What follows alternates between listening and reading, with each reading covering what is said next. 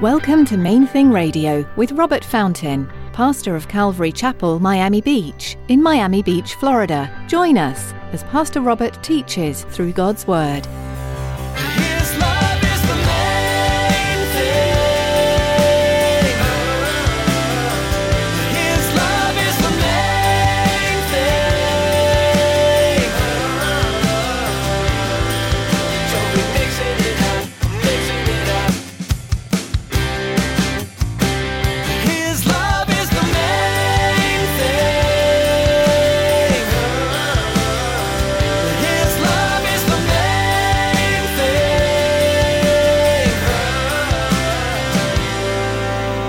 It's like, I'm not under law, I'm under grace. Listen, sin, by definition, is something which misses the mark. Meaning that sin is anything. It's any attitude, any action, whatever, that's in conflict with perfection. It stands in contrast to the wise way. And therefore, it's detrimental. Maybe not immediately, but eventually. Sin is the act of doing something not within God's will for our life. Today, Pastor Robert says that sin will eventually tear us apart. What is something that you are doing that is rebellious against God? You must repent to have the forgiveness of God. When you repent, you can walk in confidence under the grace of Christ. Stick around after today's message from Pastor Robert. I have quite a bit of information that I'd like to share with you. Our web address, podcast subscription information, and our contact information. Now, here's Pastor Robert in the book of Romans chapter 6 as he begins his message, Under Grace.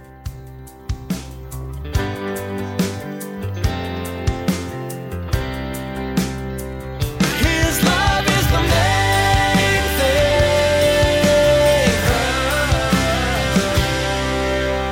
thing. Last Sunday, David took you through Romans chapter 5, and at the conclusion of his message, he gave you a couple of important questions to consider, and they were, like rhetorical. They weren't questions designed to solicit information from you.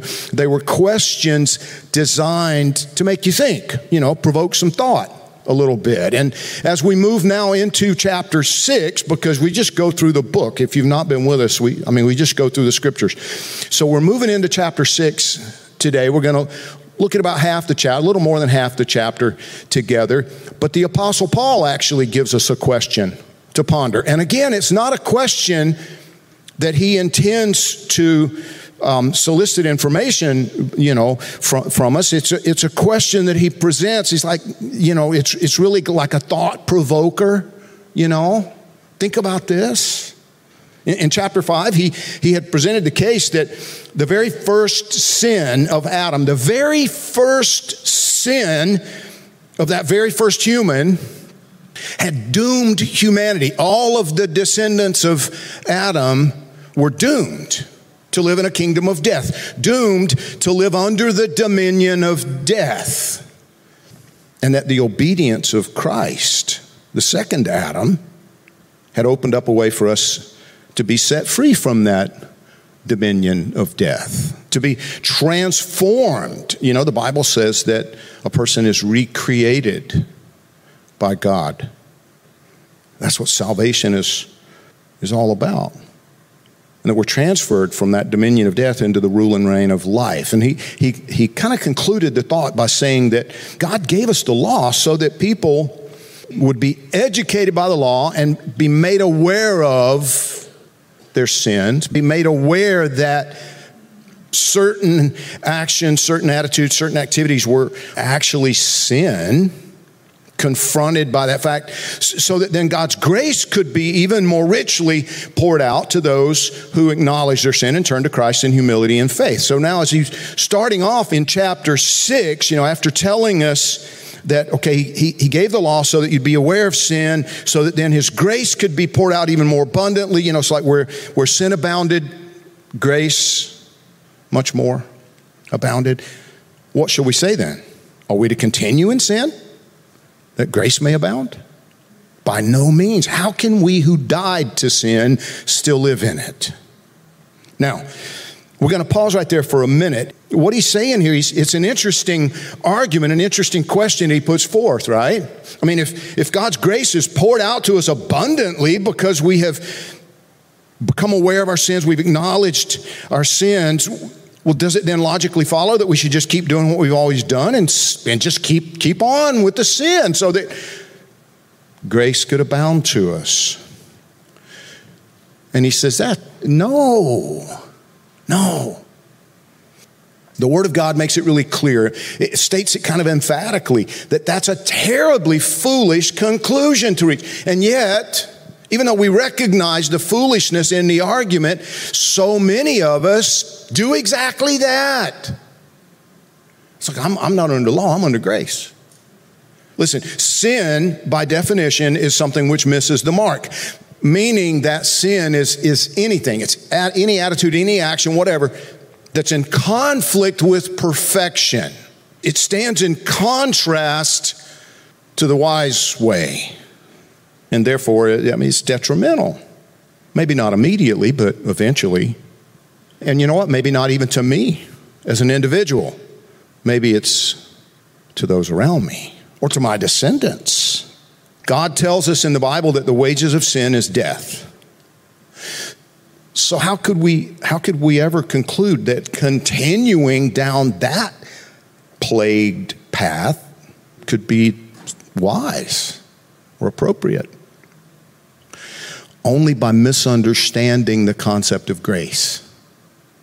You see, a lot of times that's the problem. Because we misunderstand both sin and grace, I would suggest, we think that, just keep doing what just keep going.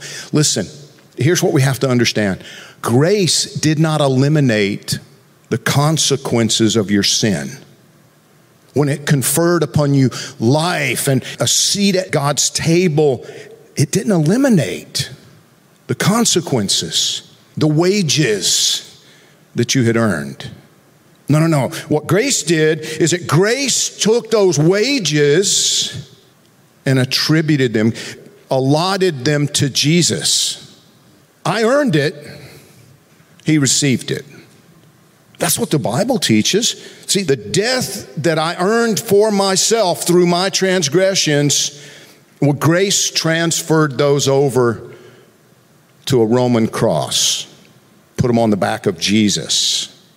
He willingly, in obedience to the Father, by the way. It's so important to understand that. The Bible tells us that the Father sent him for that purpose. But the other thing that we have to understand, see, a lot of times when we're thinking about this, we think, okay, so all of the consequences of my sin were borne by Jesus on the cross. Well, no. The ultimate consequences, absolutely. But all the consequences? Well, here's what I mean. When you tell a lie, it still produces confusion. It's still going to produce mistrust. When a person commits adultery, it still undermines the foundations of society. Greed. It still results in conflict, wars. The book of James talks about it. Do you understand what I'm driving at? You still reap what you sow, the Bible says. Paul makes it clear in his letter to the Galatians. You can't play games with God. If you are, he says, sowing, planting seeds, if you're sowing to the flesh, well then from the flesh you're going to reap destruction. There are still going to be negative repercussions. If your whole life revolves around your human desires and appetites, the flesh, he says, well, it's not going to work out so well for you because the wages of sin is still death. There's still going to be those negative repercussions. There's a really interesting assertion in Hebrews chapter 6, verse 6. It tells us that walking away from the Lord Jesus after having heard and believed the gospel is like crucifying him all over again. You just like he's being rejected and put to death. put to shame, humiliated all over again. But then that kind of begs the question. I mean, how can a person hear the gospel, believe the gospel, and walk away from Jesus? Is that even possible? Are you saying a person can lose their salvation? No, that's not what I'm saying. But see, that hearing and believing the gospel doesn't automatically result in salvation. His love is the main thing. His love is the main thing.